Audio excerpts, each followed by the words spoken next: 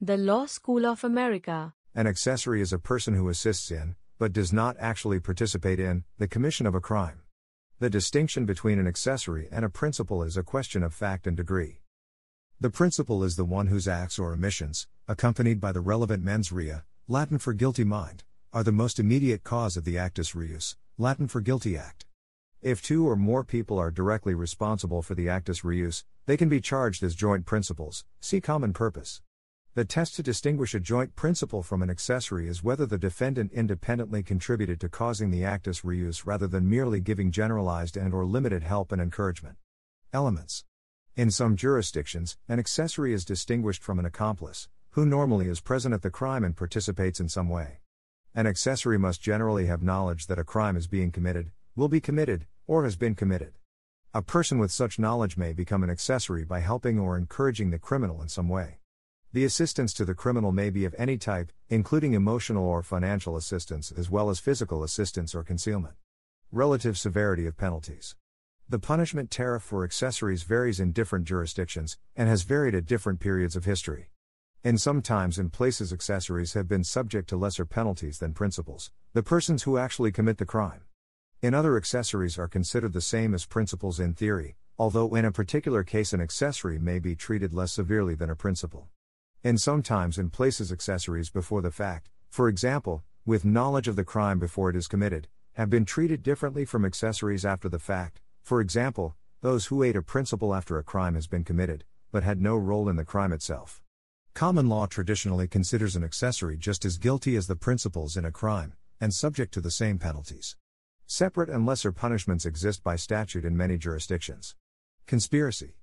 In some situations, a charge of conspiracy can be made even if the primary offense is never committed, so long as the plan has been made, and at least one overt act towards the crime has been committed by at least one of the conspirators. For example, if a group plans on forging bank checks, and forges the checks but ultimately does not attempt to cash the checks, the group might still be charged with conspiracy due to the overt act of forgery. Thus, an accessory before the fact will often, but not always, also be considered a conspirator. A conspirator must have been a party to the planning of the crime, rather than merely becoming aware of the plan to commit it and then helping in some way. A person who incites another to a crime will become a part of a conspiracy if agreement is reached, and may then be considered an accessory or a joint principal if the crime is eventually committed. In the United States, a person who learns of the crime and gives some form of assistance before the crime is committed is known as an accessory before the fact. A person who learns of the crime after it is committed and helps the criminal to conceal it, or aids the criminal in escaping, or simply fails to report the crime, is known as an accessory after the fact. A person who does both is sometimes referred to as an accessory before and after the fact, but this usage is less common. Criminal facilitation. In some jurisdictions, criminal facilitation laws do not require that the primary crime be actually committed as a prerequisite for criminal liability. These include state statutes making it a crime to provide a person with means or opportunity to commit a crime, believing it probable that he or she is rendering aid to a person who intends to commit a crime. Knowledge of the crime. To be convicted of an accessory charge, the accused must generally be proved to have had actual knowledge that a crime was going to be, or had been, committed. Furthermore, there must be proof that the accessory knew that his or her action, or inaction, was helping the criminals commit the crime, or evade detection, or escape. A person who unknowingly houses a person who has just committed a crime, for instance, may not be convicted of being an accessory offense because they did not have knowledge of the crime. Exceptions. In many jurisdictions, a person may not be charged as an accessory to a crime committed by his or her spouse. This is related to the traditional privilege not to testify against an accused spouse, and the older idea that a wife was completely subject to the orders of a husband, whether lawful or illegal. In most jurisdictions, an accessory cannot be tried before the principal is convicted, unless the accessory and principal are tried together, or unless the accessory consents to being tried first. Usage. The term accessory derives from the English common law and has been inherited by those countries with a more or less Anglo-American legal system. The concept of complicity is, of course, common across different legal traditions. The specific terms accessory before the fact and accessory after the fact were used in England and the United States but are now more common in historical than in current usage. The spelling accessory is occasionally used, but only in this legal sense. History. The English legal authority William Blackstone, in his commentaries, defined an accessory as 2. An accessory is he who is not the chief actor in the offense, nor present at its performance, but is somehow concerned therein, either before or after the fact committed. Book 4 Chapter 3. He goes on to define an accessory before the fact in these words. As to the second point, who may be an accessory before the fact, Sir Matthew Hale 12 defines him to be one, who being absent at the time of the crime committed, does yet procure, counsel, or command another to commit a crime. Herein absence is necessary to make him an accessory, for such procussance is necessary to make him an accessory, for if such procurer, or the like, be present, he is guilty of the crime as principal. And an accessory after the fact as follows. An accessory after the fact may be, where a person, knowing a felony to have been committed, receives, relieves, comforts, or assists the felon.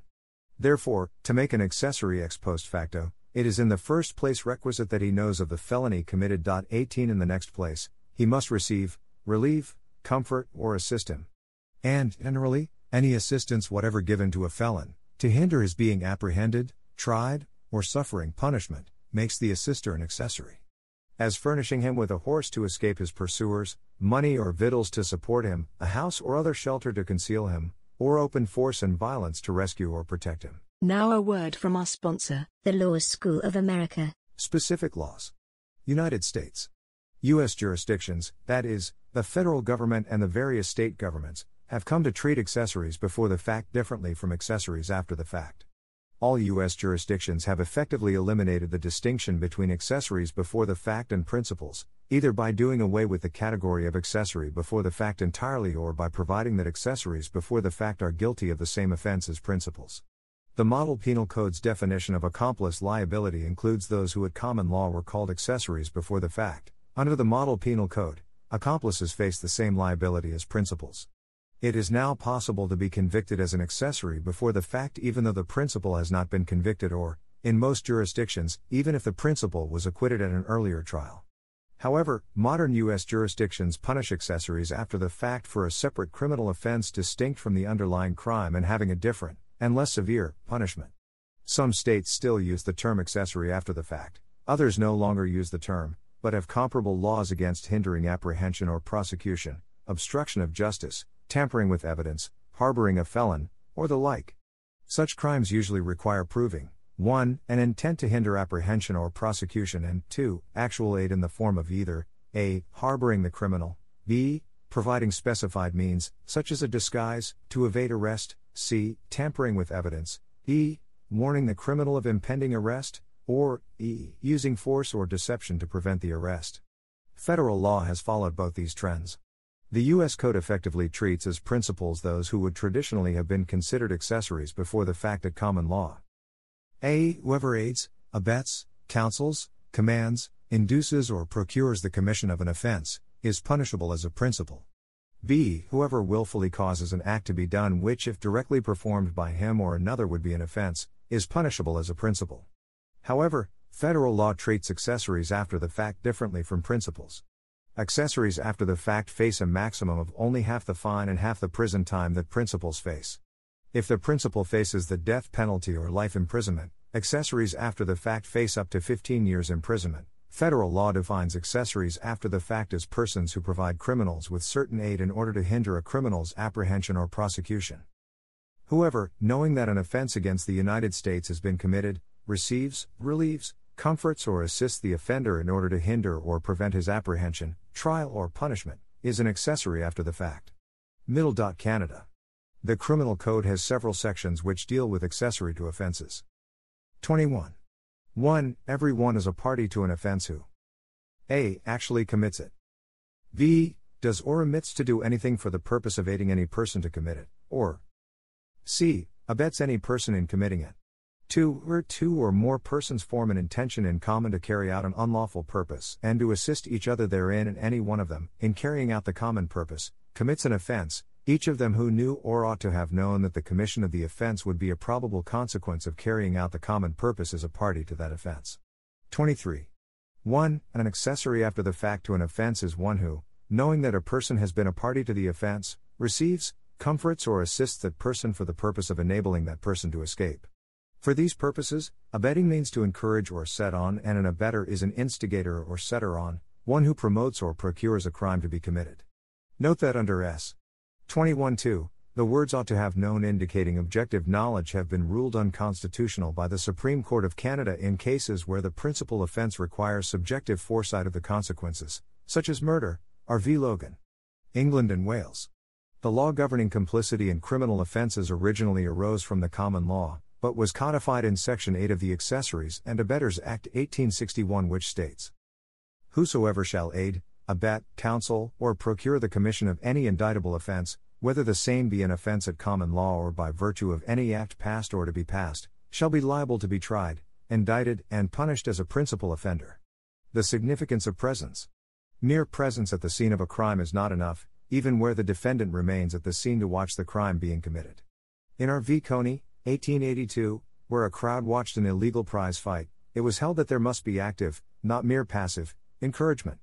Hence, even though the fight would not have taken place without spectators prepared to bet on the outcome, the spectators were acquitted because their presence was accidental.